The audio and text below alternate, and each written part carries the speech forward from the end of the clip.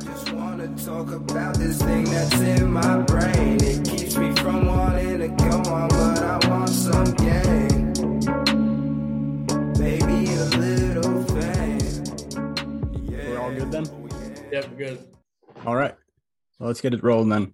Everybody, welcome back to the We the Patriots podcast. I'm your host, Sal Asante, and along with me, my co-host, I have Andrew Grasso with me today. And we have one of our most, I would say the most looked forward to show for me, and I know for Andrew for a long time. This has been in the works since Scott Brennan was on last year for our Memorial Day show. And now we have on Draven Riffe. So I hope I said that right, because I've heard your name said 52,000 different ways. Pretty much Draven Riffe. It's like, all Draven right. Riffe. All right. Well, introduce yourself, my friend. You have way too many talents for me to name. Yeah, so give us just a little, background on you, like, a lot of your talents, that sort of thing. I'm from a town, Boone County, West Virginia. It's like a little coal mining town here in the Mountain State. I live in Charleston now, which is a capital city. I did all kinds of different jobs growing up. I played college football for a little bit. That was like my really first grind and passion young in life. And then I got into doing some business and marketing stuff, which led me to learning how to like do videos, like do music videos for people. So from there, I started filming musicians. I would go on tour with them. And I started like a little YouTube channel called Radio WV, where I was just like, basically, it was like similar to like Tiny Desk Sessions, I guess you could say, by NPR, except for it was in random locations. Like I would go to where the artists actually lived, like their town and things. I did that for a couple of years, and then I started learning how to play music, and I'd always freestyled and stuff like that in high school, like, for fun. But then I started putting out some music for real, and that's about where I am now.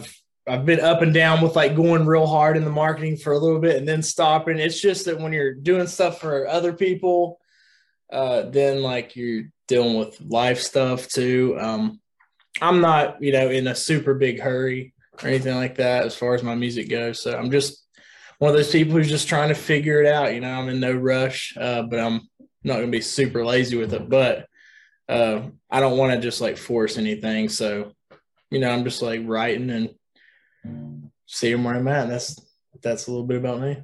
So you said you started off when you were kind of following other musicians. Was there anybody who kind of took your YouTube channel off? Yeah. If you look us up, the first video I ever did was this dude named Mikkel Buck. He was on The Voice back in the day. He was on. I wanted to get there with you. I'm actually a big fan of his. Oh, nice. Yeah. Well, he was the first person ever. It started what I used to do when I was in college. I got this internship. I'll try to tell it in the fastest way possible. I got an internship working for a lady who made cosmetic products. I was into chemistry stuff for a little bit, and I came in with them. I knew a little bit about social media marketing and stuff, and branding and whatnot. And I basically talked my way into it, and I became a partner in this company while I was an intern in college. It was just like a startup. This lady had got some government grants. She was a chemist. She could make some stuff, but I had to like figure out how to help them turn their expertise into like actually making money. She had some stuff that was just regular run-of-the-mill cosmetic products that would be super hard to compete with. This was in like 2014, 2015. It would be like super hard to like make shampoo and lotion for women and go out and try to like make something because all these huge brands with this huge budget. They just have the market cornered. Yeah, exactly. So beards were starting to pop off at the time. Like beards weren't a huge thing yet. And around 2015, beards started taking off. So I got the idea, well, let's like do beard stuff. So I had this company called Burly Boy Beard Products. So we used our lab space and everything to make these beard products. We also, I would like get ambassadors. We would get us in barbershops. I had like some athletes who would rep our stuff. I got us in about 80 stores or so in about a year. And I got we had some other some hunting scent products that we ended up doing. It was separate from that, but still out of the same lab we ran. And the Mikhail Buck, I got a hold of him to be an ambassador for my beard company, and I was going to start doing these videos separately from Burley Boy and I started Radio WV as like a secret way to market my beard company. That way it wasn't just like Burley Boy beard sessions or anything like that. So his first video pops off as soon as we did it. And around the time, what were you saying? Yes, NKMU. Okay. NKMU was the very first. I remember sitting on my toilet. Like, I had no idea about recording music or anything. Me and my friend John, that's who I actually started with. His name is John Price. He's the only other person I knew who knew how to do audio recording on a MacBook for music, because he came to my house and had me freestyle on a song back like my freshman year of college once. And so I called him. He meets up with me, and me and him both record Mikhail. And we had MKMU. I remember getting home and listening to my laptop, and that wasn't the song that we were even supposed to release of his. I was listening to it on the toilet with my headphones on. And I was like, dude, this is the one. This is the one. So we posted it, and it blew up on Facebook, our first video on the page. And over that, 2 weeks, my business partners that I'd worked with for 2 or 3 years doing the cosmetic stuff started being shady towards me. So then I found out some stuff they were doing with that I didn't agree with, as far as hiding some, I failed, at least, was hiding some money from me, as far as they had a separate corporation that I didn't know about. So some of the stores that would reorder, instead of going through the LLC that I was a part of, it was going through something separate. And I was always broke while our company was making money. So I don't know, just one of those situations where we just decided that, okay, I take Radio WV, you guys can have the beard company, and I went my own way, so. Got it. So how's Radio WV doing today? I mean, I noticed you guys post sporadically. Yeah, there were times in the beginning where I would go really hard with it. I was living out of my 03 Jeep Liberty there for a little bit, I would go in the beginning, I was actually going and living with these musicians. There was some people who would just be like my friend John Basson was living in a little shack on a woman's farm and just doing farm work. He's the guy with Appalachian Moon. If you look it up there, it's a little over 500,000 views on there. Wow.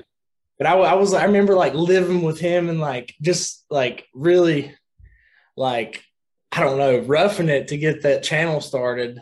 And there in the beginning, I would go hard with it for a little bit, while John, my partner, who's 50-50 on Radio WV, while he would be doing other stuff in life. Then I would run out of money and have to get a real job for a while, and he would, pick up some of the slack, and then he would be the one who's posting the videos. And there for a while, we kind of would do that, to where I would do some stuff for a while, John would do some stuff, and every once in a while we would do some videos together. But now we've recently started to where it's it's growing pretty fast. So we're on the ball, we're both posting and putting out content on there. So are you guys able to collaborate at all on anything? Who? Me and John, my partner on it. Oh yeah. We just now filmed. He set it up with this kid, a kid named Jake Kahn. Okay. He's this 15-year-old kid with a voice that sounds I don't even know. He's a super deep voice. I don't know if you can pull it up, but he's his own musician. He's his own style. But can you pull it up? I can pull it up. What was his name? Jake Kahn, Jake space KOHN. Yeah, let me see if I can pull it. Radio WV should pop up. Do the Lorraine. Oh my goodness. Do the Lorraine. It's a new post. And you can just listen to a little bit of it. I don't know if you can hear this. I've been held up here. It's been raining all damn day. Banks all closed just as soon as I go. cast my pay. Talk's been going round. Wish you to strike me down, down, rain. Wow. Good golly woman, Holy Ghost mama, I ain't never seen a thing like you before.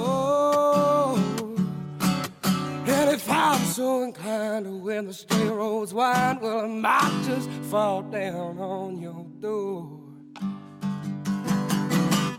Beg you for more. Lord, Lord, Lord. Otherwise, I'll edit it in. Yeah, he see, that's just one of the kids that like, and me and him did him. We blew the Logan Hofstad up. John shot those sessions. Yeah, he's the kid who had the Dark Black Coal song that went huge. I was actually just going to ask about that. Were you with? What were you saying? I was actually going to ask about Logan Halstead. So he's very intriguing to me as well, kind of like Mikkel Buck in the song Dark Black Coal. Like, where do you find this talent, man? Well, it's crazy. Obviously, I get hundreds of messages on that page of people, trying to get on it and stuff. At first, I just found Mikkel through, I guess, just Personal connection. Chance or God or whatever, Yeah, the beard stuff. What led me to Mikkel. But then after that, I met a girl named Emmy Davis, and she has a song on there called Netflix and Chill. She's a great singer and songwriter, but she basically introduced me to like the music scene in Huntington, which led me to meet John Basson, who had Appalachian Moon. He's like played some shows with Culture Wall and Childers and them. And he introduced me to a bunch of other people that I met. I just like ran around with him and lived with him and camped out with him and stuff for a while. I met a lot of those people in the Huntington scene, which is where Tyler Childers got his start. So that's where the Huntington, West Virginia, it's like right on the line of Eastern Kentucky and West Virginia. So all of that area is like really close in the music scene together, I guess you could say. And from there, it's honestly word of mouth. Like I don't go and search people out, I guess. It's just right. Usually the musicians we work with, they'll recommend other people. And that's how, I guess that's our vetting process, Right. I don't try to work with anybody who's like, I would do work with big artists, but, we get all kinds of, you can send us like a press kit or whatever. Really, all it comes down to is the songs. Like if we, like I can click on 10 songs and tell you if they're going to do good, within 30 seconds of listening to them. Because our Facebook page is popping. Like our YouTube channel does good and we have 30K, but really the reason we've been able to like grow so fast and get to, I think like 36K on YouTube in a couple of years is our Facebook page, because we have such like a dedicated Facebook audience. Like if I post on there, we've been like really scrutinous on what time we post, what day of the week. I don't know, man. It's just, once you keep doing it, you just know, you just have like an ear, I guess you could say, for the stuff. And yeah. That's not. What do you shoot your videos on? Just curious. I shoot them. I have a Sony. I'll show you right here. It's I do everything handheld. That's another thing is I think that one thing that makes our videos cool. I have this. It's a Sony AS or A7S2. I got mine used, refurbished, so it wasn't a whole bunch. But I have like a lens, and I always do manual on my lens. So like while I'm shooting, like I'm like the whole time I'm like manual zooming like the whole time, and I'm handheld. So I try to film most of my videos like I film them like a musician. Like I try to film them and kind of almost like dance with the rhythm of the song. I even try to edit them that way. And I think that has some kind of weird psychological effect on why all of our videos on Facebook go viral. Maybe I'm wrong. And maybe it's crazy, but I mean, it works. Nobody else is posting numbers like us on Facebook when it comes to music, except for the Country Rebel page. That's the only, and like I think there's this one other huge bluegrass page that just reposts like old videos and stuff. But as far as like Sessions Facebook page, Facebook numbers, there's nobody who's doing numbers like us. I mean, it's nothing for us to get a 500K video on there like weekly at times. That's great.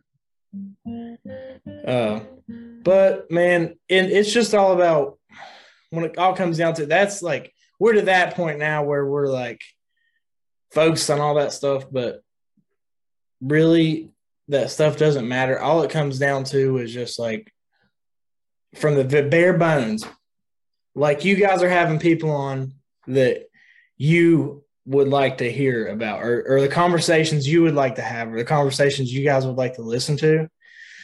That's what I done, is the songs that we would like to listen to that people wrote or whatever. We just knew that we could do it in a professional way to where it could like get out to the world. Sure. Absolutely.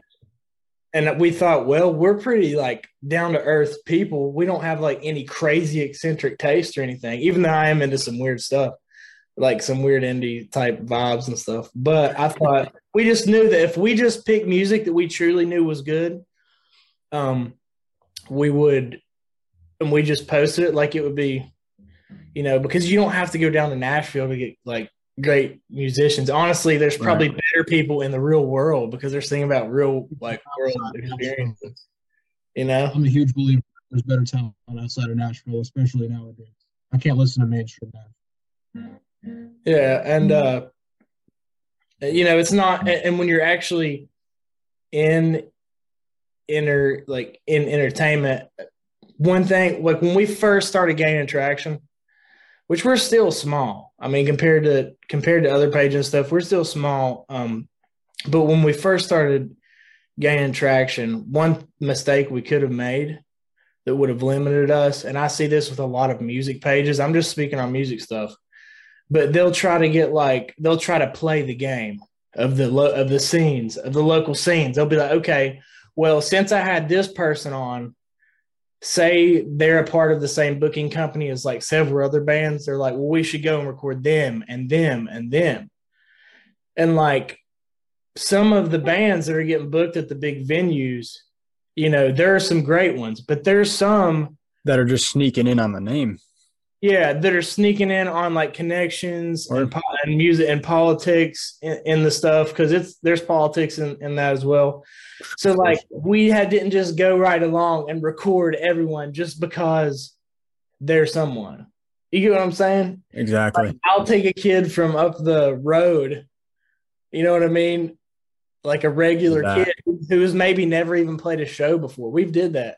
Who's never even played a show before, and hear his song and say, okay, well, people will love that. Record that, then put it out there, and it do like a zillion times the numbers that if we would have went with a person that someone important said we should record. Right. Well, I think that goes into our next question pretty well, Andrew, if you wanted to see what's going on there.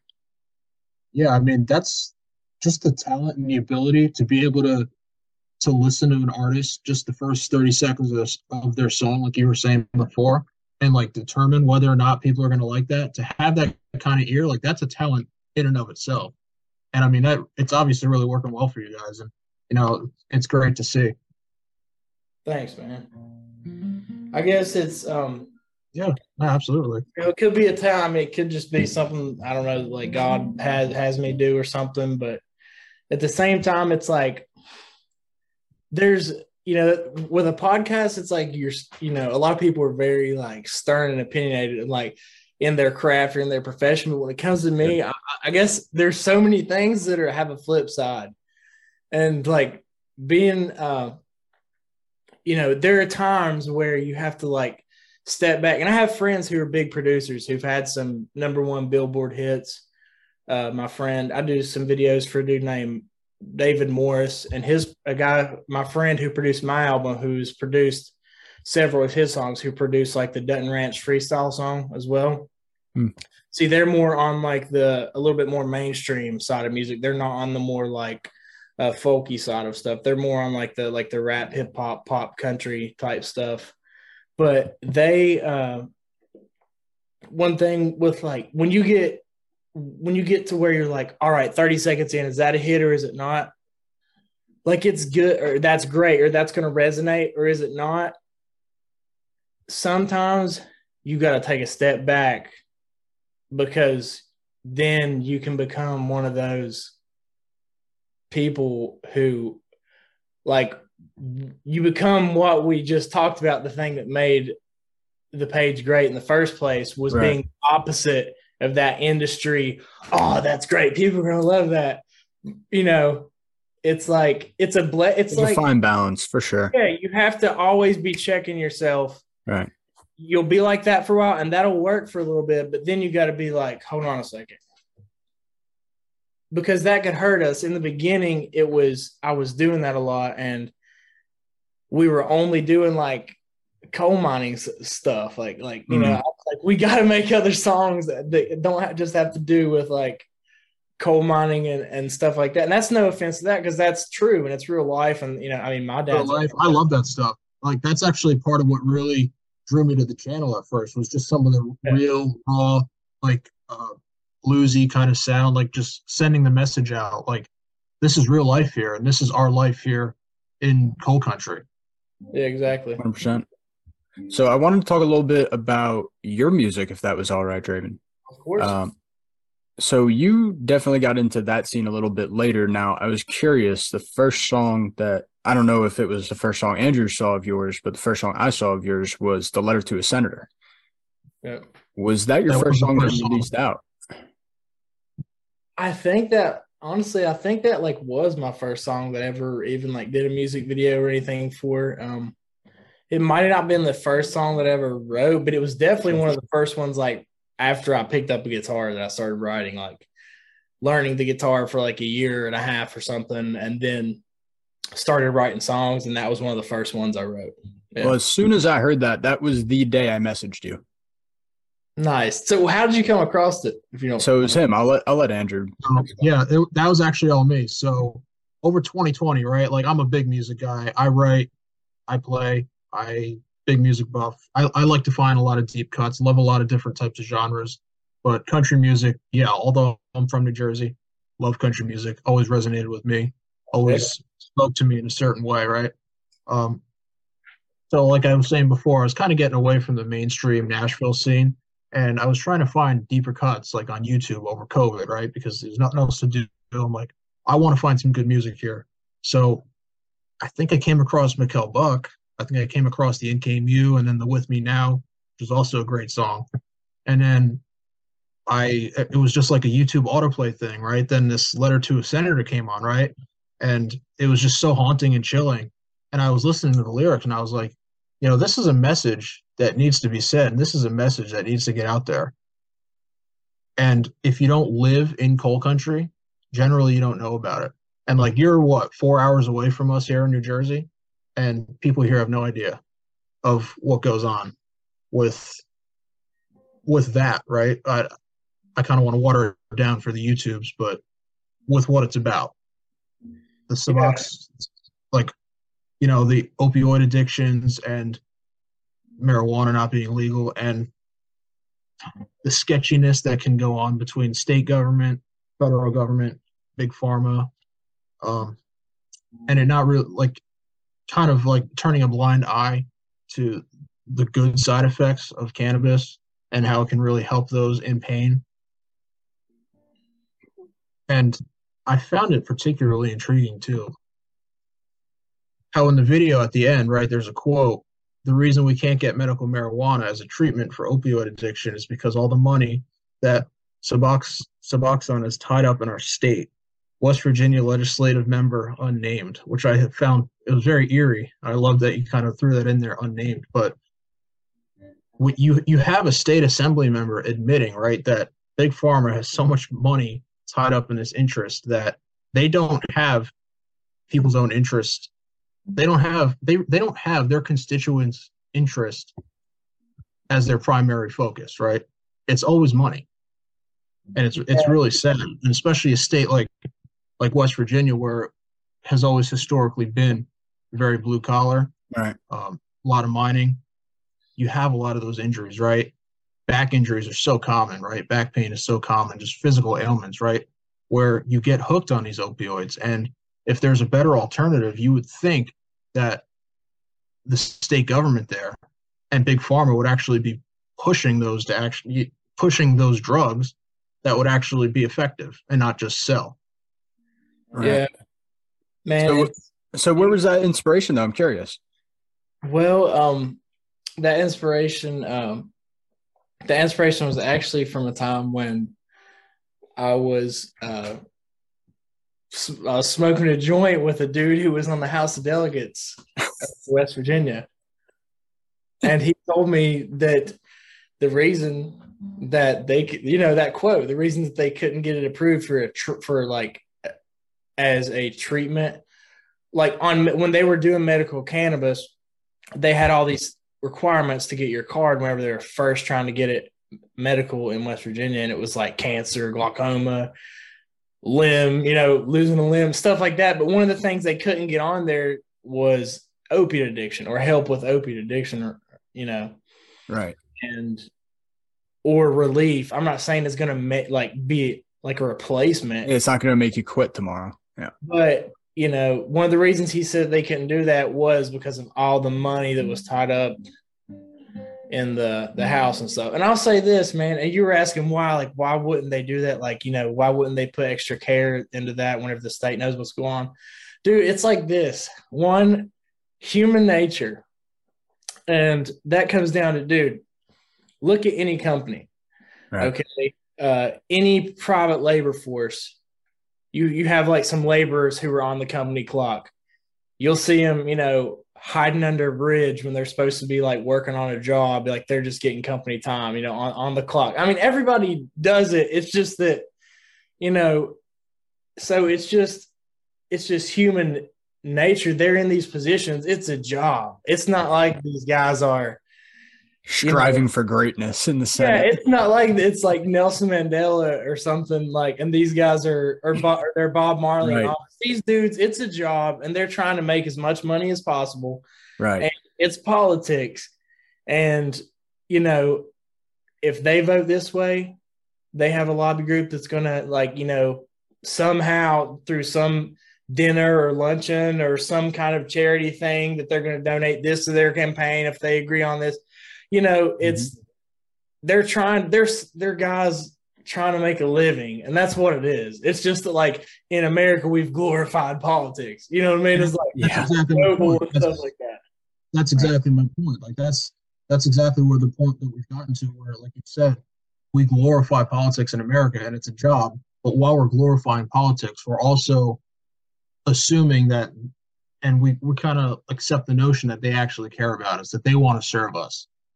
And that's where the disconnect is, because, like you said, it's just a job for them. Human nature doesn't escape someone just right because of their job title, right? Just because they're an assemblyman, right? Human nature is still going to be human nature. They're still going to look for the path of least resistance. Money talks no matter who you are. You always have to follow the money, right? Yeah. I mean, yeah, that's what it comes down to, and I'd heard stories. A lot of the inspiration for that song was I heard stories about, and this is not me, some people, if Suboxone is what they use to, and that's what has helped them, I'm no one to tell them that's wrong or to do it this way or that way. Sure. I do know stories from my brother who's an addict, and like many other people that it is really addictive to get off of. So it is like, I just lost a family member this year to it, man. It's like 7 years. I'm sorry about that. It's like 7 years or something to get off. Like, that's the plan. Once you're on it, is like 7 years to get off of it. It's just, I mean, that's a business. Just like I think, like you've heard Getting people off of the drug is absolutely a business. Yeah, That was getting people on the drug. Yeah, it's all business, man. And even politics, like we were saying, it's just. I mean, I know, and I know Sal knows damn well that those in political power don't necessarily really don't want to help us at all. It's just I don't like the facade and the pretense that these people are that we need to glorify them, that these people are here to come in and save the state or save the world, right? Like that's just so far from the truth. Yeah, and that's why in that that song when I said I said something like Spock's. I said something about the politician. I haven't played it in so long. I'm sorry, it's my own lyrics that I'm not remembering. But I said, I've got to eat. I said something about the politician. I've got to eat, and so do you. Yeah, I've got to eat, and so do you. Yeah. If I don't win this election soon, I'll be thumbing on the road with you. Yep. Right. You know what I'm saying? It's like a politician talking to a homeless dude. He's like, dude, I've got to eat too, man. You know what I mean? Like, I've got to do what I've got to do. And I guess, that was kind of my humanizing them in a way, but I don't feel sorry for anyone who's doing that. They've chose to correct do that. I'm just was illustrating just the human nature in it all, I guess. So the only last question that I had on it is why isn't that video or why isn't that song available on YouTube? It used to be on Radio WV, and it's no longer on Radio WV. So I was curious about that. Like, is there some sort of was there some sort of issue with it? No, there isn't. I guess honestly, man, I just kind of got in my own head a little bit about my own music and like what I wanted out there and like what. Honestly, it was just me being hard on myself as a musician. I just didn't think it was. Really?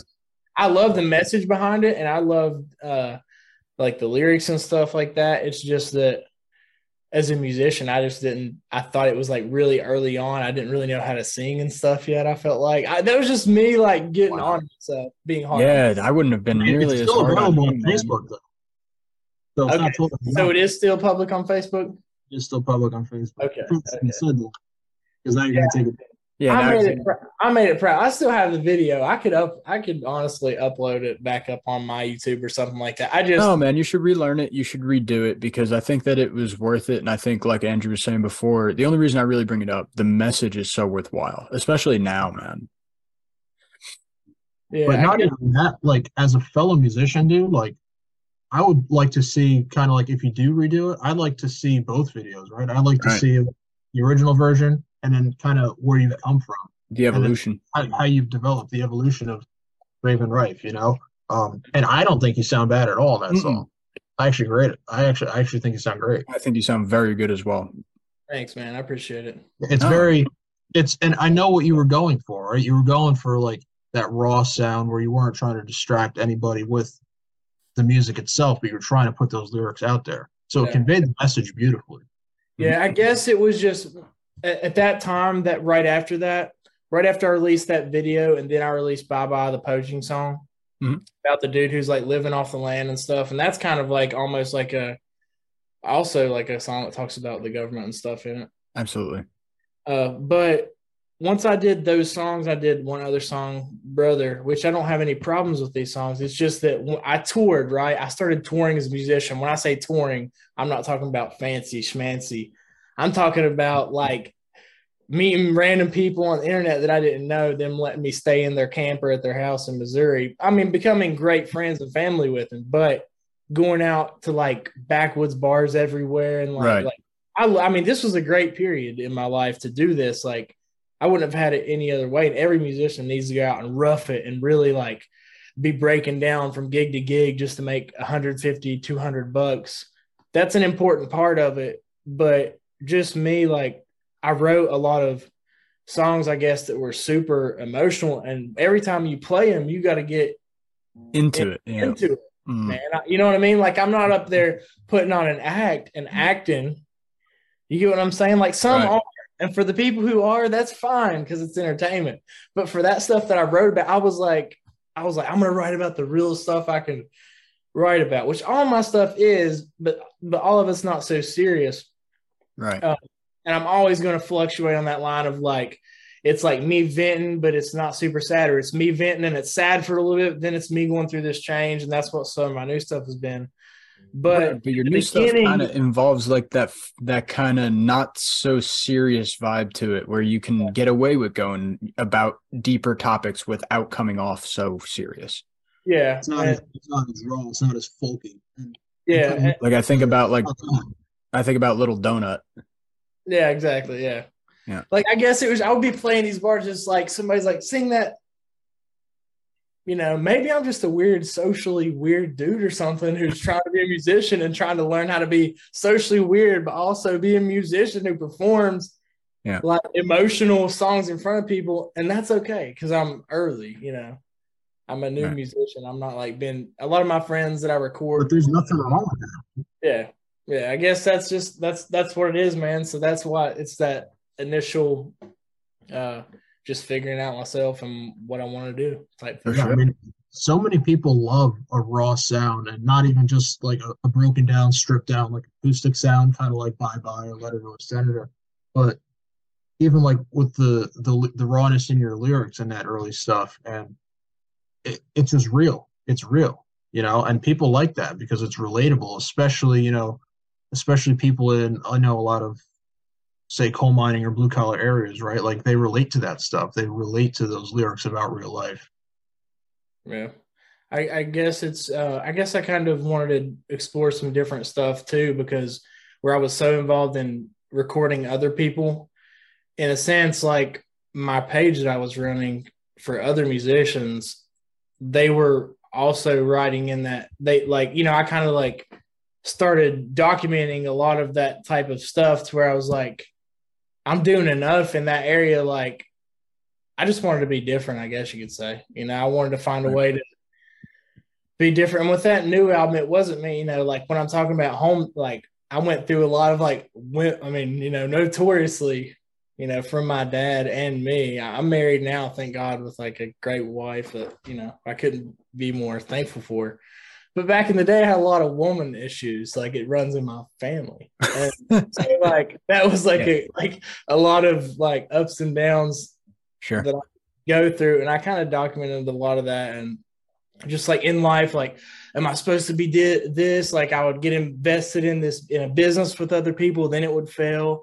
And then, but okay, I want to do this. And then that would fall. And then I'd be, okay, it's this girl. And then that would fail. You get what I'm saying? Like, dude, I'm just like constantly like very up and down type dude. And so in this last project with Home Now, you can kind of see in it, like, you know, I'll be in Home Now, like in the beginning, I'm like all depressed. I'm like, what did I do? Here I am, like back in my town. Like, but then I remember, I'm like, wait, but I got a guitar. You know what I mean? Then I'm like, you know, and that's kind of like the trends. And then in like Little Donut, in that's just straight up like me making fun of the fact that like I want to die because I'm so depressed. You know, it's just like all stuff that we deal with. It was just, you know, at the time, I guess I was just burnt out on the Appalachian folk music scene because I work in it, dude. You know, you know what I'm saying? That makes sense. So you were looking for something a little bit different. Yeah, and that doesn't mean I won't ever do that because I write songs, you know, folky songs and more just acoustic stripped down songs. Now that I've been picking up a guitar more, it's just that, you know, I had to because those scenes are very judgmental. And when I first got into all that stuff and working around that scene, it's like they almost made me feel ashamed that when I grew up, I liked listening to like, you know, Blink 182 and the White Stripes and like, you know, pop music and rap music too. You know what I mean? Like, I liked everything. It's just that, in that scene, it was almost like they're like, oh, everything else is horrible, but this, and then, you know what I'm saying? So it's kind of like I wanted to break away from it for a little bit. For sure. So that I can truly figure out what my musical legacy shall be. I do that too, because growing up in New Jersey, like I said before, it's kind of like what you were describing there, like with Blink 182 or, you know, Nirvana, whatever it may be. That was really popular here. Conversely, country was not popular here at all. And I would get shamed for liking it or listening to it. Oh, why do you listen to that country shit? Oh, it's terrible, right? Mm-hmm. So it's almost like the same exact idea, but reversed, right? Like everything but country is terrible for you. But here it's like everything's good except country, right? Yeah. And it made me feel like, well, what am I doing wrong? I love country music. I love writing country music. I love playing country music, right? It's one of the reasons it made me not. Yeah, it is. Exactly, man. And maybe that's a lesson. It made me feel like I didn't belong. Yeah, maybe that's a lesson to me that like how like I guess dumb it is of me to like let anxieties of locals that you're around and that you operate within the place you grew up like affect what you do, because honestly, and that's also kudos to the internet, because it kind of gives everybody a chance to like, I guess, commune together. You know what I'm saying? You know, like how you just described, you know, there, but you can listen to our page from down here and, you know, you can relate to that. So, yeah, it's not only relate to it, but a lot of it too is hearing the part of the story that we know we're not being told. All right. Yeah. And that's a huge portion with music like yours. Yep. Yeah, there's a lot of stuff, dude. There's, I don't know what it is about down here versus up there or other places, but, you know, it's weird. Like, you know, I'm sure you've seen one of my songs on Truthful Sessions where it talks about like sexual abuse and stuff. But see, even that, it's weird, dude. I don't know, me and my wife and me and my mom have even talked about it, but it seems so weird that like that's so common, dude. Like stuff like that has happened to a lot of people from where I'm from. I don't know if it's because it's isolated, like we're a little bit more isolated, you know, and stuff, that like stuff is kept hush hush in communities or within families or whatever. And, you know, I don't know, it could be different in like other countries, like more like impoverished countries. It could be even way worse. Like I don't want to act like we got it so bad, you know. But statistically, like, compared to like us, yeah, no, West Virginia does have it worse. And I actually lived in Oklahoma for a little bit, and like West Virginia, right? It was very prevalent there. And I think I have no data to back this up, but I have a feeling that it's because of the socioeconomic status in those areas, just because I guess those poorer areas tend to be associated with more crime and more violence in general. Yeah. That would be my best guess. I guess that would probably have something to do with it. I mean, like older, you know, I'm sure it has a little bit to do with older, like honestly, like deadbeat people living with like younger kids, like who haven't moved out into the world, and they're like, you know, 50 years old or something like that, and like haven't done. I see, you know, there's a lot of that. Just deadbeats. You know, well, I'm just saying, like, when I say that, I mean, like, you know, I'm not shunning anyone, but I'm saying, I guess there's a lot of people for drugs or whatever reason. Say they have like a parent who has a piece of land, a house. Say they're like injured, they have some kind of government check that's coming in, and this person who's their kid has like a drug problem or whatever they have, and or maybe they're just lazy and they don't want to work, and like they go on and they're 50 years, they're 50 years old, but they can still rely on that people and still stay there. Say they've had kids, say their siblings have had kids, say a lot of grandparents are raising babies. That's very true. So like then they're living with all these young kids. It just presents the opportunity for like weird stuff to happen. It does. No, that makes a lot of sense. And it's not direct relatives a lot of times taking care of young children. Yeah. I'm sure inner cities, I'm sure it's no different in inner cities and like the projects and stuff like that. I'm sure it's just about the same type of stuff, you know. It is. No, and when you said like a lot of grandparents are raising kids too, like I don't know if this is causation or correlation, maybe a little bit of both, but you know, I heard something that like if you take care of yourself and you raise your kids, your grandparents can your parents can spoil your kids, right? But if you don't raise your kids, your grandparents are going to have to raise your kids instead of being able to spoil them, right? So there's a big difference there. Yeah. That's true, man. And it really changes the role of that person in their life, for sure. Yeah, it really does. So I did want to talk about, kind of branches out from like the socioeconomic stuff, but it kind of goes back to your inspiration or in a way a little bit. I want to know a little bit about you and Kanye Draven. and how that all came about. Well, I was actually my friend Kyle.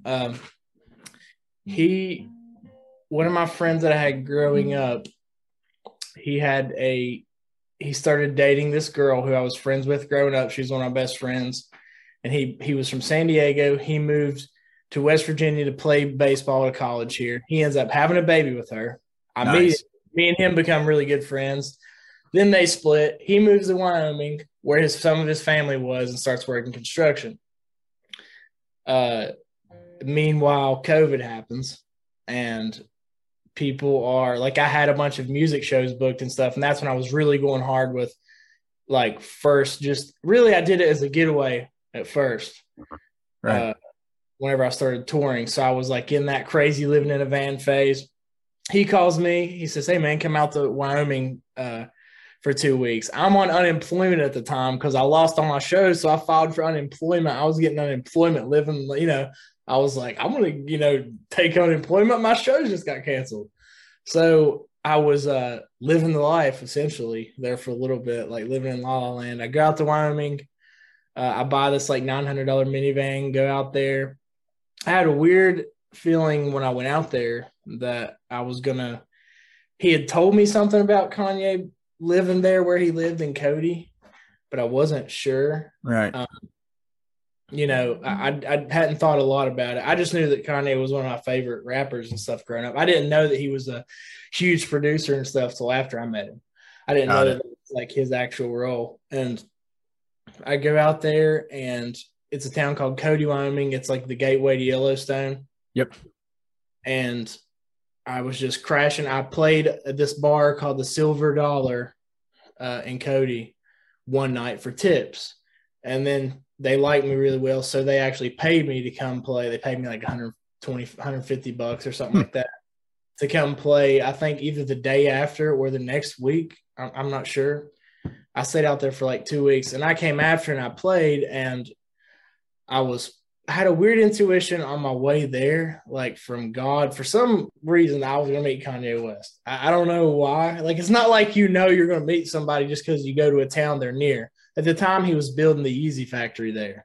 I'm not sure if that ever went through, because I believe when he got divorced, he pulled out of all the construction company stuff before he was his company, his building company that built the Yeezy factory and he was building the Yeezy lab and built his house and built a few other things in Cody, Wyoming, was like married to my friend Kyle's construction company that he worked for. Got it. His bosses. So like they had a lot of contracts that like that was their biggest contract that this little construction company had got, was like working for Kanye doing all right. This. And now they're out. Yeah.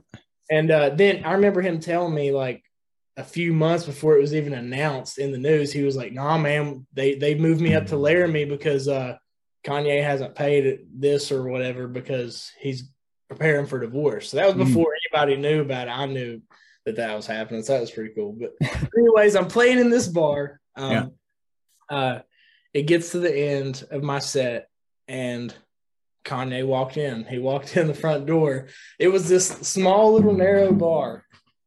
And I'm like, how can I illustrate this on this? Okay, so if this door right here is, well, just imagine a hallway. I'm right here playing just like I am now. And there's like 20 yards in front of me. Yeah. It's not very wide, and it's just a straight hall. Well, there's a table behind me with like a pool table, and then there's one other seating table, and then the rest of the bar is in front of me. Got it. So they're seating behind me. Well, Kanye's crew, I guess it was like the typical people he rolls with around there is like some dorky looking kids who probably went to art school in Europe or something like that, like for design or fashion or something like that. And he walks in, and he's on his way back there to talk to them. And I was I think I was almost done, and my friends was like, "Dude, Kanye's coming in here. You better plug your stuff back in right now." I was done with my set, and he starts walking in. They were like, "Draven, you better plug your shit back in right now." So I'm like turning my knobs and like checking my guitar, and he walks past me, and I guess maybe somebody had told him, "Hey, you got to hear him" or something like that as he was walking in. I don't know if one of my friends had got on his ear or what, but he turns to the side and he was like, "Hey man," he was like, he taps on my shoulder and he was like, "I'm gonna make a phone call." He said, "I'll be back in like 15 minutes. I wanna be able to listen." And I was like, okay, And he walks outside. He walked behind it and greeted his people, and then he walked back outside to make a phone call. Yeah. When he made the phone call, they were like, I was playing my songs I didn't want him to hear. Dude, I'm a new musician. I just started playing guitar like 2 years before that. Just started writing songs, then was just touring just to get away from having a real job at the moment and figure out what I wanted to do in life. Yeah. Like I wasn't some seasoned musician, so of course I'm nervous, dude, Yeah. And I'm playing the songs that I don't want him to hear, that I've already played in the bar, like random stuff. And time's going by, and I'm like, you know what? Like 15, 20 minutes had went by almost, it seemed like. And my friend Kyle comes up to me. He's like, "Bro," he's like, "he's not here. He left," or whatever. And I was like, you know what? I'm not gonna be that guy who sits here and like plays just so like I can play in front of this person. You know what I mean? Mm-hmm. So I played 3 songs, and on my third or fourth song, at the end of it, I was like, "Lord, if I'm supposed to," I said a prayer. I was like, "If I'm supposed to meet Kanye, let it happen. If I'm not, don't let it happen." Because I didn't want to like have regret and be like, "Oh, I stopped," but also I didn't want to like try too hard at the same time. Because I'm a big believer in like just doing whatever like God's will is for your life. And as soon as I said that in my head at the end of the song, because I was just going through the motions, ending it. As soon as I said that, he walks in the front door. And so I was like, "Oh crap," And he walked in the front door, and he walks over and sits right next to me, like he don't set. Talk about pressure! Holy shit! He sits like everybody. The audience is right there. He sits right next to me in this lone chair near the bar, kind of where they do the money exchange for drinks at the end of the bar. Right. And he's sitting right there, and he sits right there, and I kind of ignore. I play this mashup song, get the bar kind of pumped up at first. And, it was like people was going crazy. I played this mashup of like Country Roads, Get Low, and like Wagon Wheel or something typical. I was just being funny. And then I played the song I actually wanted to play, and which was like this song that was like halfway written that I just feel like would be a good song for him to flip. It was a Kid Cudi inspired song. I used to be a really big Kid Cudi fan back in the day. I mean, he's kind of crazy. He's kind of crazy now, but back in the day, he had some really good stuff. And in like my middle school years, and I played him a song that was kind of Kid Cudi, like Kanye inspired, and I tuned him out. Like once I had that initial interaction with him, and I played that first song, he was like, and I seen he was like getting into it and stuff. I tuned him out so that I didn't want to like be weird or cringy and like just sitting here like, looking right at him. And I just played and I zoned him out. And I played like 3 or 4 songs. And at the end of it, I didn't know he was recording me or anything like that. But at the end of it, I was like on my last song playing, and his security guard comes up to him. He has security around him that's like probably he looked like a military dude. Yeah, most likely. But they're in regular clothes, and they don't walk beside him like security. Like Kanye walks around like just he's a person by himself. He has security like out in the crowd, like blending in. You get what I'm saying? Right. And this dude comes up to me, and he drops $200 bills, and it was actually more than what I was paid for the bar gig that night. And he drops those in my tip, and he goes, "Compliments of Mr. West." I guess he didn't want people to see him tipping me, so he texted his security guard and had him bring it to me. Yeah. Well, so I was like, "Thank you," and I finished up. And when I was wrapping my chords up, by that time, I think maybe a kid or a few people came up to him beside of him to try to get a picture. So he reverted back to sit with his crew to have like a meeting essentially in the bar, like a social meeting. Right. And I'm sure he didn't want to like take attention away from a musician who was playing. That's why he went back there, because people were coming up to him. like younger kids and stuff. Right. And whenever I was wrapping my cords up, his security guard actually came back up to me.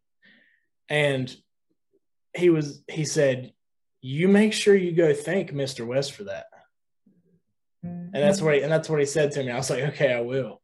And then in the meantime, my people were coming up to me like, "Dude, he recorded like 3 of your songs and he was smiling. He was sitting there recording them all on his cell phone. And he was smiling and like saying that stuff to me and like saying that it looked like he was sending them to people and different." Everybody was like, like hyped me up, coming up to me. After that, I went back and I was like, "Well, I'm going to go thank Mr. West like his security guard told me I should." And I went back there. Yeah. And he came and he was having this conversation with this one chick who looked like she was like, I don't know, like a model / like fashion designer or something like that, like artist or just like a pretty well-educated looking chick. And they were talking about like designers or something like that. Just some weird, like really high class combo that I would never have business, taking. But I was like sitting there kind of next to him, like I didn't want to interrupt him. And he immediately mid conversation, like just like looks away from that girl he's in mid conversation and like smiles ear to ear. And he's like, "Bro, that was fire." And dapped me up. And he asked me a little bit about myself and stuff. And I told him where I was from. I didn't want to ask you. That's the main thing. Like God had like shown me that I was going to meet him when I come out there, but I wasn't going to ask him for anything. You know how many people this man has asking him for something? You know what I'm saying? Right. So instead, I was like, "Hey, man, I appreciate it," or whatever. I was like, "If you ever need anything at the ranch, because the ranch is close by, if you guys ever need any entertainment, like or anything like that, just hit me up. I can, play for you guys at any parties or anything like that." So I just offered him something like that. I didn't offer like, "Hey, dude, we got to do a song together," or like, "I need you," you know what I mean? I just like offer service because that's what I'm there doing, is just like performing for entertainment. And he was like, "Oh yeah," he was like, I'm gonna have you give your number to my the dude you met." And he said, "Hold on, wait. Actually, I think I'm gonna introduce you to my assistant, Paul. I want you to give your contact info to him." And he was like, we said our goodbyes, and I met Paul, and this Paul dude was his assistant who walked in with him with a clipboard, like for their meeting. And he had 1 through 10 on the list, and on number 10, it was blank. It had stuff written on 1 through 10, and he wrote my name down on number 10 on the list on the clipboard, my contact info or whatever. And I was like, "Peace." And I was like, "Hey man, God bless. I'll see you later." And I left, and then I just like took everything in, Yeah. For sure. Like I said, some people had sent me. Somebody else posted the video of Kanye recording me, so I was like, "I'm gonna post it." Then I didn't even tell anybody, dude. I just told a couple of friends. Like I didn't go straight home and like post it or nothing. Like I just like I almost thought it was a joke. So somebody took a picture of him sitting there. I'll get into more of the philosophical stuff about it in a second, like how everything went down and what it meant. But I messed with my friends at first. So I just sent my friend a picture. I was like, "Hey, bro," I sent him a picture of me playing in the bar with him, Kanye to the left, like recording me or whatever. Just they probably thought it was a meme and they thought you photoshopped it. Yeah, just the person. I sent it to him and I said, "Bro, check that out." And he was, or I don't remember what I said. He was like, I sent it to a couple different friends, and one of my friends was like, "Who is that?" I'll catch. "Who is that? Who is that?" And they was like, "Is that?" I sent it to my friends who was big Kanye fans and whatnot. And it was just a funny joke that I had with a couple people. Like, "Yeah, dude, I Kanye recorded me or whatever." And like I had a couple people freaking out. But it was just funny. I didn't like post it or nothing like that. In my mind, I was just so thankful for everything. I don't want to ramble on. Do you have any questions before I ramble on for a little bit more?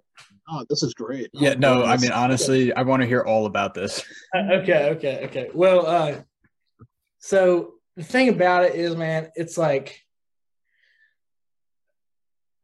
when I was there, the stuff that I played him, it was also, like I said, when I first started, Radio WV starts popping off a little bit at the time. Right. I'm learning my ranks in like how to play in the music scene back home. I'm a blonde-haired, blue-eyed kid. Like I'm not like I don't like look real rough and tough like badass outlaw dude. So like I just felt like a lot of intimidation and judgment when I first started releasing music that like back home. Now you guys don't see that. Correct. Because you're where you are. But back home I was like, these people, I don't know how seriously they're gonna take me and my music as being genuine. And just how like strict that scene was, or like, oh, it's gotta be outlaw or nothing, or outlaw or nothing, yeah. Or this or that, like, or like, oh, this type of music sucks and this is the true music. Like, which I agree with to some extent. I'm not going to say they don't have a point in certain areas, but at a certain point, even the outlaw dudes are trying to be outlaw. Even like the real people are trying to be real. You know what I mean? Like, right. If that makes sense, it's like this. They're putting on a show, yeah. Talking about poverty and his and stuff, and his dad's like the governor of Canada or something. Exactly. Yeah. Exactly. Yeah. Or I heard that about. I ain't gonna say it. I ain't gonna say it, but because it don't matter. But but anyways, what I'm saying is, when I went there with Kanye, I played him a song that back home I wouldn't have played at a bar. They'd been like, who's this emo indie sounding kid? You know what I mean? Playing this like weird, like pop rappy, like indie song. So, and for me, I played him what he would like, and he thought it was dope. And I thought, you know what? If I play a song like that and Kanye West thinks it's cool, and like I got home and I researched the fact that he had like been a huge, created hits for Beyonce, like all kinds of people. Rihanna, like that he had actually produced hits for like awesome songs for and like masterpieces for all these people. I was like, if he thinks my stuff is cool and I wouldn't play that back home, I was like, dude, I'm not going to follow that like strict, like has to be back home approved. Right. When it comes to my music, because dude, I've got to be myself. Strict cookie cutter stuff. Exactly. Yeah, exactly. And that was like freeing to me in that I was like, you know what?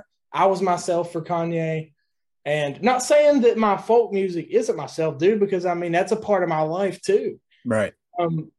You know, but it the was part that wants to come out is finally coming out. Yeah. It was like freeing to me. It's like, yeah, dude, you can be yourself. You know, you wouldn't have played that back home and you played it for Kanye. He thought it was dope. He said it was fire. So therefore my music is not going to be, I'm not going to be like, how is this going to go over with this crowd or that crowd anymore? I'm just going to release music however I want to at the time. I might go through a blues phase, dude. And I might be singing the blues. I might be, you know what I mean? I might make something that's straight pop or poppy, funny. Dude, like, it makes so much sense. It makes so much sense to me. Yeah, man. So that was kind of freeing to me. And that totally explains it. And that feeling of like being free as an artist, there's nothing that feels better than that, right? When you're not constricted by any like local norms, like for you out there, right? Oh, you got to strictly be like Tyler Childers' Outlaw, right? Or the Huntington scene, which I'm not entirely familiar with, but based on what you're saying, right? Yeah. Or if I was to try and go out and play country music, it'd be like the same thing, right? Be like, what is this kid doing, right? Like, yeah. So like, for an artist, say, who like is in like New York City, say, and wants to play country music, or in any sort of like market where like a certain type of music isn't popular, that say like they like creating, like what advice would you have to them? Well, that's a great question. I mean, you're talking to two of them. You're talking to two middle of the road, halfway leaning right wingers from New Jersey. So that's a great. Well, I would say my advice would be, you know,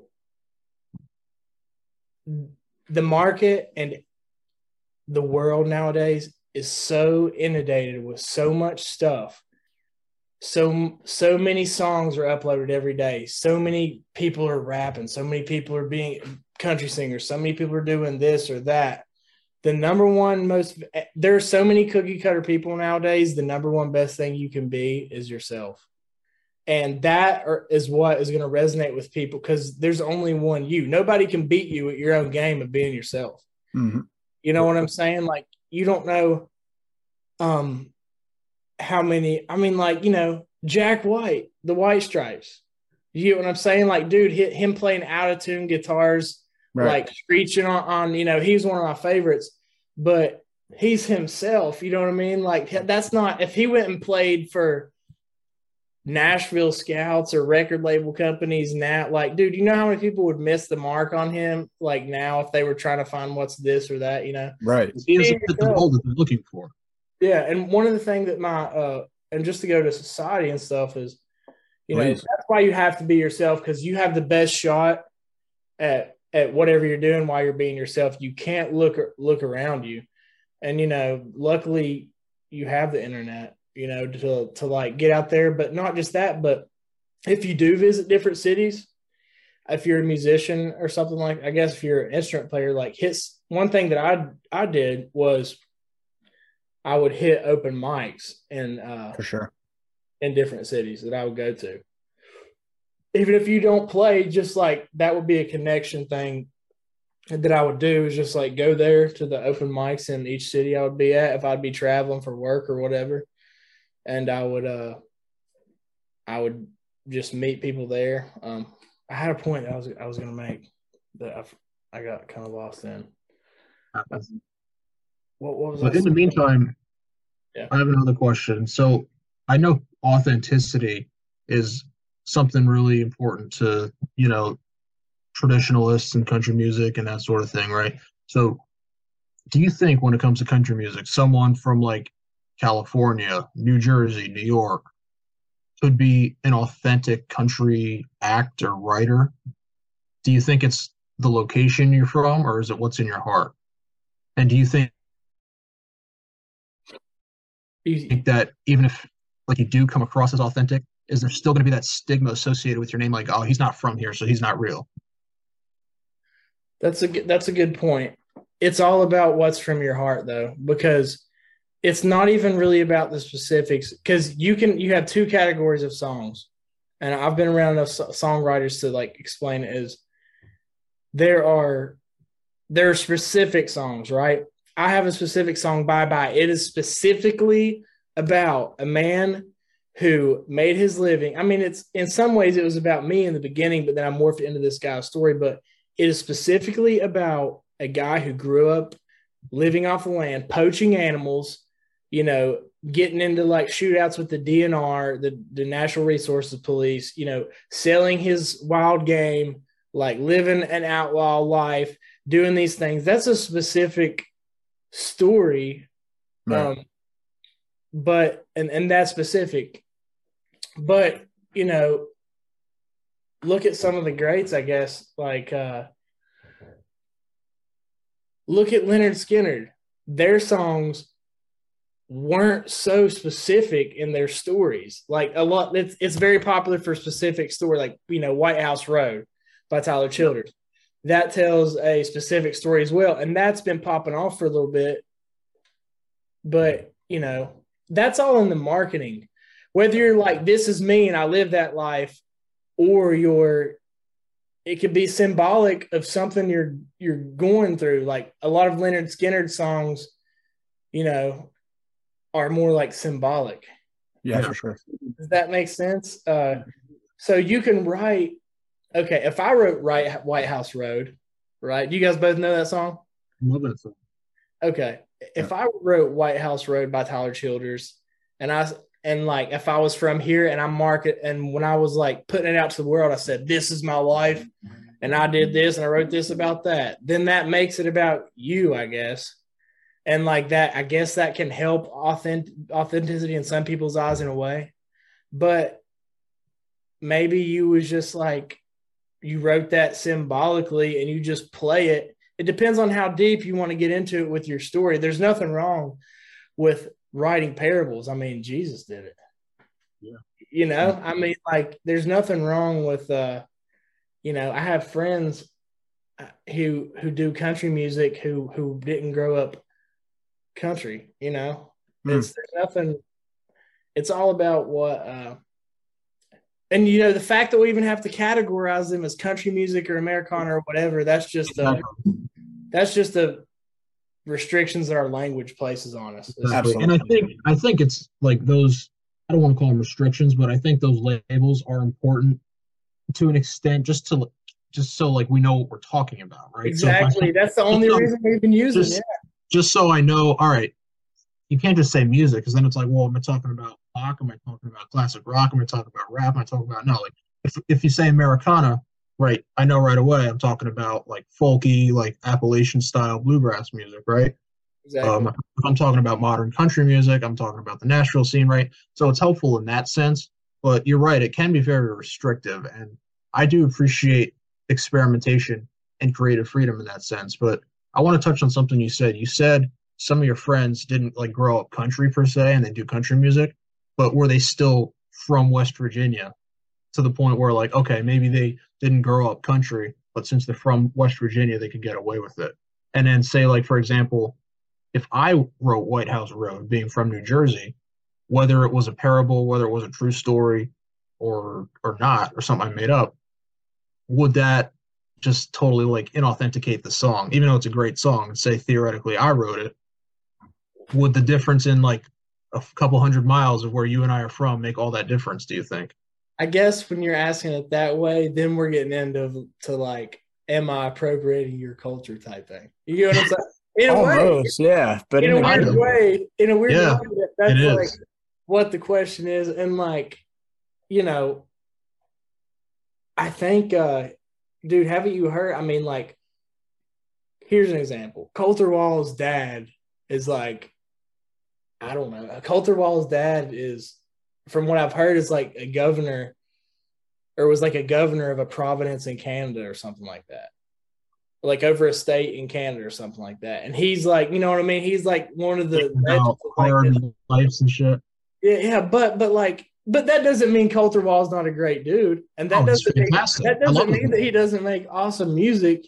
Right. That, you know, it portrays the message to where, you know, somebody who lives a hard life, if they want to get in their truck after a hard day and listen to that, who am I to be like, hey, no, he grew up this way or that's not.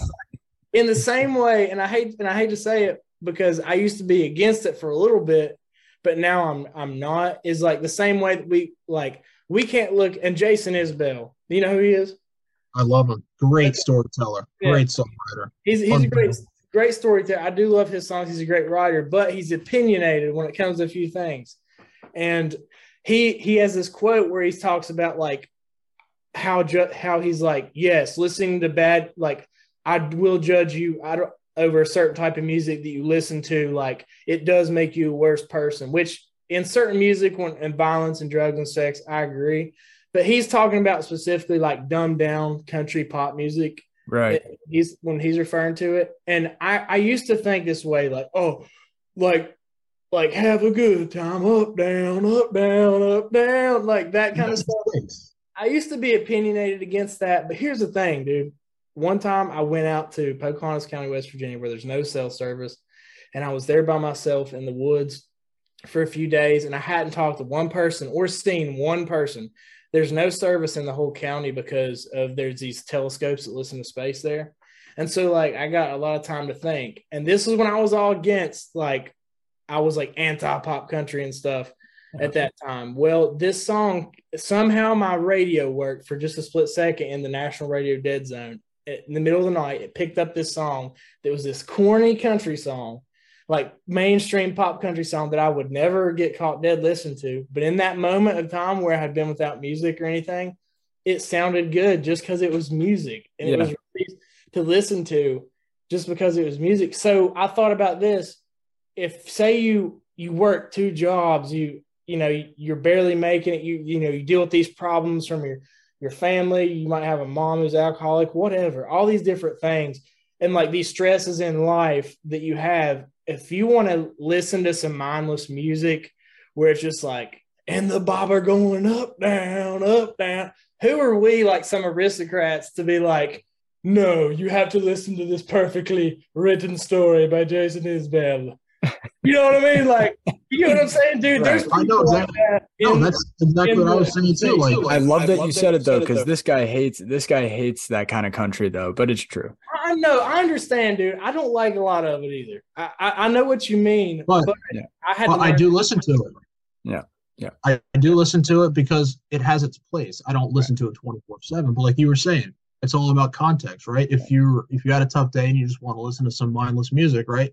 There's different tools in your toolbox for everything. There's different genres of music for different types of moods, right? They all have their place, right? If you're out on a boat or something, I'm probably not going to be listening to Cover Me Up as I'm trying to get hammered in the summer, right? I'm probably going to want to listen to Up Down. Yeah, something that's just like kind of mindless, good time, right? Get your shine on, Florida Georgia Line, right? Stuff's catchy, and believe it or not, that stuff is a gateway to a lot of people to come over to country music, Right. and really dig deeper into a lot of the more deeper cuts and nuances. 100%. I know that's how I got Florida Georgia Line. I grew up listening to country, right? Johnny Cash, Big and Rich, Kenny Chesney, Tim McGraw, all the greats, Brooks and Dunn. I kind of got away from it a little bit. And then when Florida Georgia Line kind of broke out on the scene, right? Not only did I really start to indulge in their stuff as a 12-year-old kid, right? But I went back to what I would always listen to as I was what I grew up on. And then it was just no looking back from there. So like that bro country, as terrible as it can be, it served as like a platform for me to go even deeper into my love for country music. And I hear that a lot from a lot of people actually. Like, I never thought I'd listen to country music, but ever since I started listening to Morgan Wallen, people will say, "Oh, well, I heard these people called Brooks and Dunn. Have you ever heard of them?" Right? Like, and some of these songs are, dude. Some of these songs are carefully written to meet, like, this brand, put this liquor brand in here, put this truck brand in that, and like 5 writers sitting around in a circle, like expert writers, like, this is a certified hit, and then it comes out and the song's still great, still so good. Dude, this is why it's so good, is because music is I don't know how to read music, and I don't know music theory, but this is Nashville, dude. These are where some of the best musicians in the world go. And they team up together because that's where the money is. So they know how to make stuff that's good, that's naturally like good. And right. And sometimes it is stuff that's like pandery, in a way. Sure. And in a way, I think it's, it's pretty crappy. But at the same time, it is what it is. And it's also good. It's also good. It's hit or miss. I'm not going to say I love it all. I'm not going to say I hate it all. Yeah. I'll say this, when it comes to like boyfriend, simp country, like, not to name any names, but there's not too much of that I can listen to, like, at all. Yeah, but we're dudes though. That's true. That is true. We are dudes, indeed. That is very true indeed. So I guess I just have one last thing. Like, you were talking about, like, say, like, during the time of Letter to a Senator a couple years ago, you didn't really like your voice. So, like, what have you been doing to improve on your voice and kind of get it sounding a little better? Well, I did take a little bit of I took a little bit of vocal lessons. Okay. I took like 4 or 5 vocal lessons, and I should go back because like, it just helps you. A good vocal teacher will teach you how to sing in your talking voice. And that's like in your forward voice. And you'll have to take vocal lessons to understand what that is. But it's just all about technique. These people who are on The Voice and stuff, dude, some of them probably just came out of the womb singing like a bat out of hell. But like, most of them are trained, and most of them have had lessons. These are professional. Right. And it teaches you, because when I first started playing, I learned like because Tyler Childers and the Old Brother Where Art Thou album and stuff like that, and Mumford & Sons, that's like what inspired me to learn the guitar.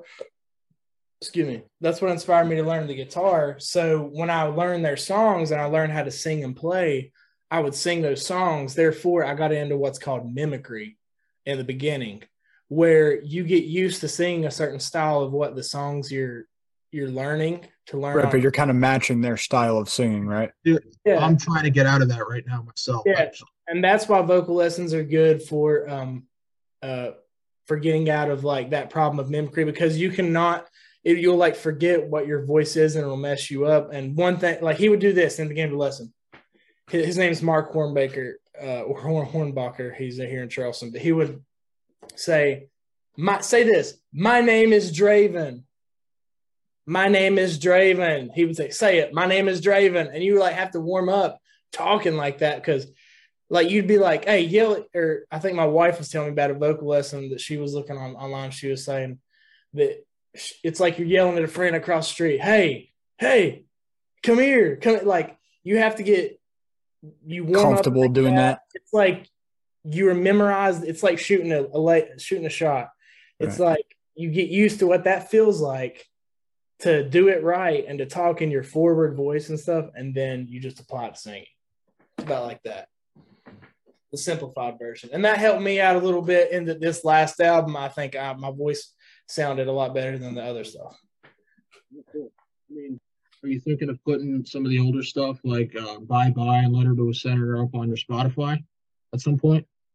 Yeah, for sure. Yeah, I want to definitely put like my whole catalog of music up. And dude, I mean, you guys have heard those, but I have like at this point right now, I'm like, okay, dude, I have like all these halfway written songs and like halfway melodied, like a laptop full of stuff, dude, full of beats and crazy songs that I've made that sound like you've never nothing you've ever heard. And then there's like folky stuff. And then there's this plethora. It's like I have all this stuff, dude, because that's what I like to do is just to write and make stuff up on the spot. Like I'm an improv type person.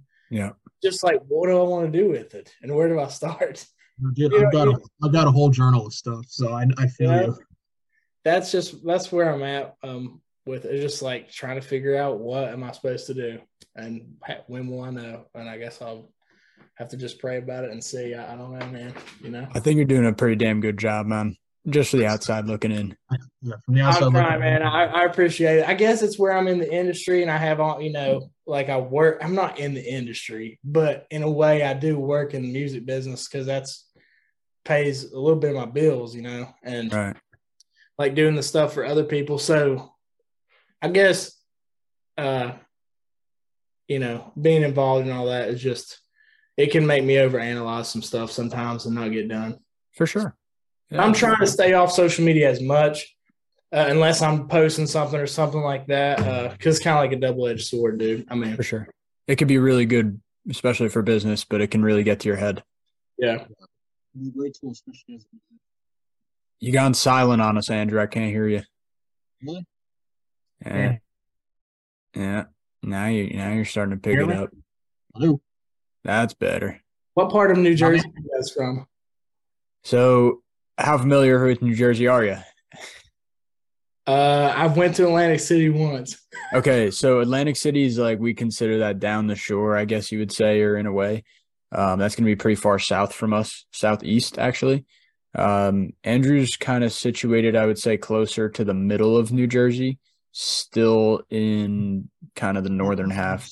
And and I'm like way north. I'm up near, I'm like, I guess you would say kind of close to like New York City, I guess. I'm like 30 minutes away. Nice. Oh, you're 30 minutes away from New York City? Yeah, I mean, with no traffic, so like that's a big caveat, right? But realistically, like they say that my place is amazing to live because I'm an hour from the city and I'm an hour from the shore. Oh, that's awesome. Yeah, not even an hour from the sticks if you want that too. That's very true. Yep, that's pretty cool. I think I've been in New York a couple times, but I asked because my old boss. I moved to Wilmington, North Carolina, which is a port city in North Carolina. I had this boss. I applied on Indeed. He called me. This was whenever after I left that one business and I'd been doing the radio WV for a while and was like so broke that I was barely had a car. Right.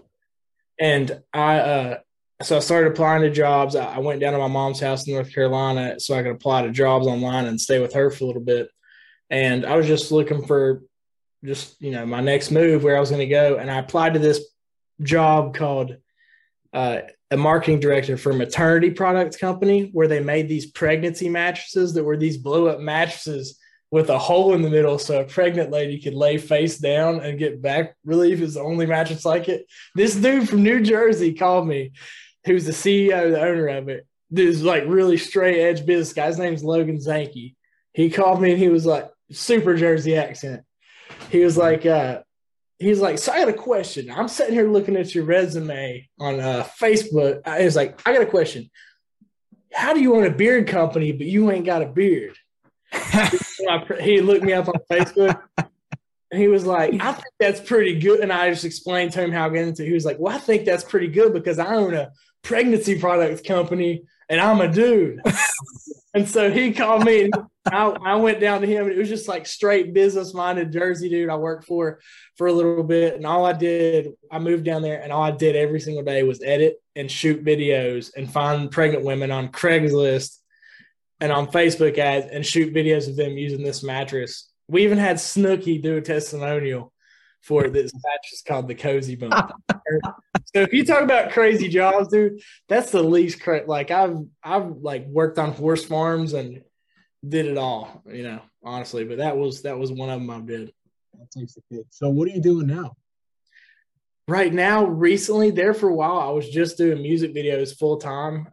There for a bit, and recently I started working as a contractor for my friend's dad's construction company. I worked for him on and off in college, but I literally hold a sign. I like half the time I'm the dude who holds the sign for the gas company. Like whenever we have to stop traffic, slow and stop, dude. I swear. So I have a lot of time to think, if you can't tell. Yeah. So, it's coming out. YouTube channel pays the bills. I make like about, I make around the same on the YouTube channel that I do working full time for this job. But honest to God, and that's going to be kicking up soon. Honestly, I'm just trying to figure out what I'm doing, what the next move is, dude. I found that I had a little bit too much time. Right. Like, why would, you were doing, when you were just doing radio? Yeah. Okay. Yeah. And I'm married now. And like, when I was just doing that stuff, it's like, for a little bit, I couldn't get a hold of myself, like, and schedule my time. So I was like, dude, right. If you're having this much trouble, you need to get off your ass and go do something in the real world for a little bit, Right. Get yourself back on track. Yeah. I'm just trying to, figure everything out and remain productive. So I'm doing that. I've been starting to write a little bit more and good. Yeah. So, really, what do we got to put out for you, man? I know we're going to definitely be putting out your radio show for YouTube. I'm definitely going to be putting out your Spotify and everything. Where else could people find you, man? Shoot, dude, I guess on everything else that's a social media. Draven Riffe, Draven Riffe. That's you can just look it up on everything. Now I have a ton of, as far as me that I know I'm gonna have to upload. I have a few vlogs that I've been editing. Like I'm talking like 30-minute. I'm doing it like kind of like the opposite. I have a few friends who have popped off on TikTok and stuff. Sure. Like go really hard with that stuff. I know that the short form content is more like it's the more logical thing to do, but for whatever reason, I'm wanting to like go really hard with my personal YouTube channel. Sure. Like not only on the music side of things, but just on whatever. And I've got like some vlogs of me and my family and stuff that I'm going to put up that nice. I have. They're like literally like 30 minutes long. And I've been working on this like little documentary with my friend John, who we own Radio WV, that we're thinking about posting on there. That's about this like big crazy plane crash marijuana thing that happened in the 70s. Okay. I'm going to be working on that with him. And as far as me, I have some stuff. I'm a musician, so I write music and stuff. I just got to figure out when to put it out. I'm considering like trying to find somebody to like, or just have my wife be like my social media person who puts stuff out so that I can. Sure. I don't know, man. I'm just trying to figure it out. I got so much going on. I'm not like a huge millionaire person with like all these crazy businesses, but at the same time, my mind is just all over the place. If you can't tell. An entrepreneur's mindset, dude. Like entrepreneurs, like very scattered. Yeah, dude. So I'm just trying to figure it out and get a hold of everything. Radio WV is being successful for you financially. You were saying it's paying some bills. Yeah. We might, we make a little bit on ads, and we charge for sessions for people, like you know what I mean, and right. We make ad revenue on there, but on Facebook and YouTube. I'm glad it's doing well for you. Really happy to hear that. Yeah, but it took a long time, dude. We didn't get monetized until, it was almost 2.5, 3. It was almost 3 years before we got monetized of just going ham. Right. Of like, subscribers, right? you don't take in the cost of the time you don't have a real job to do something like that in the beginning. Because at first, if I wouldn't have been like in the thick of it with my friends and like, living like a vagabond and stuff, it wouldn't have had its character that it did starting out. Right. If that makes sense. I mean, I still live cheap and stuff. I don't live a luxurious life or anything like that, but Listen, we're all real. All that signifies is that, you're down to earth, real human being, just like all of us. We all are, brother. That's it, man. Ain't that a fact? Everybody, I think we're good.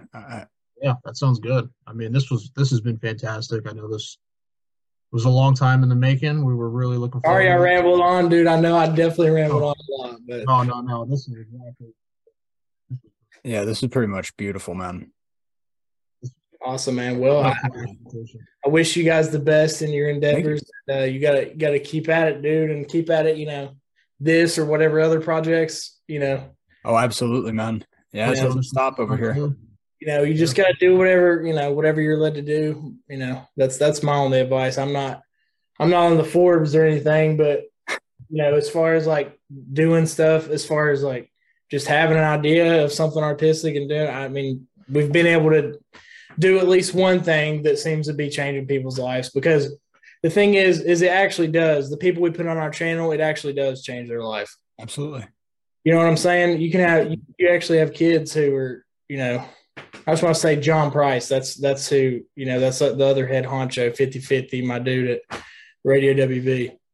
But when me and him put people on there, it could be someone who is like just living on their friend's couch or something. And then all of a sudden, a couple weeks later, after their video blows up, they're getting paid $750 to $1,600 a show. Right.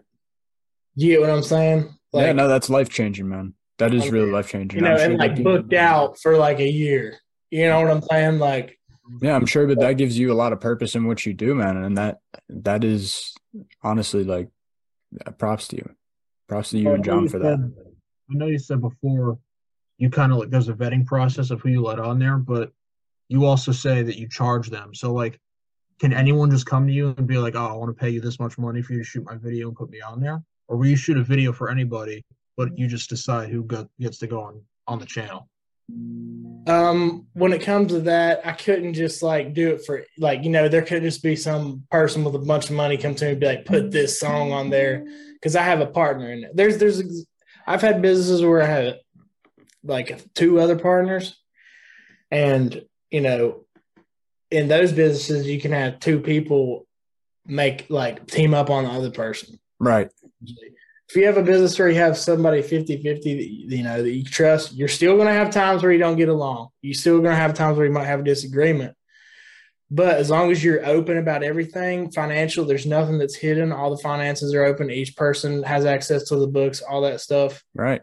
Each person also has like, it's like they're there in a way to check you. You know what I'm saying? So like, right. I have him to, not just anybody, like he'll be like, okay, should we put that, does that fit our channel? You get what I'm saying? Right. If that makes sense. It does. And it's that kind of thing. There's no set price or anything like that. Like there's people who work who don't have that, they work like at a sandwich shop or something like that, Yep. So I'm not going to charge them the same as someone who has a full ass career and, or whatever. You get what I'm saying? Yeah, it makes sense. So it's just whatever. And it also has to do with the song, and all that, I guess. Absolutely. Yeah, so I'm going to follow you on Instagram after this. And if you don't mind, send me over that vocal coach that you have. I don't know if he works virtually or not, but I mean, I'm looking for someone good. Oh yeah, I'll send you his stuff, but I would say, honestly, I would say find one and I'll send you his stuff. I'm not sure if he can do virtually. Okay. I would try to find someone. Mine was $50 a lesson here.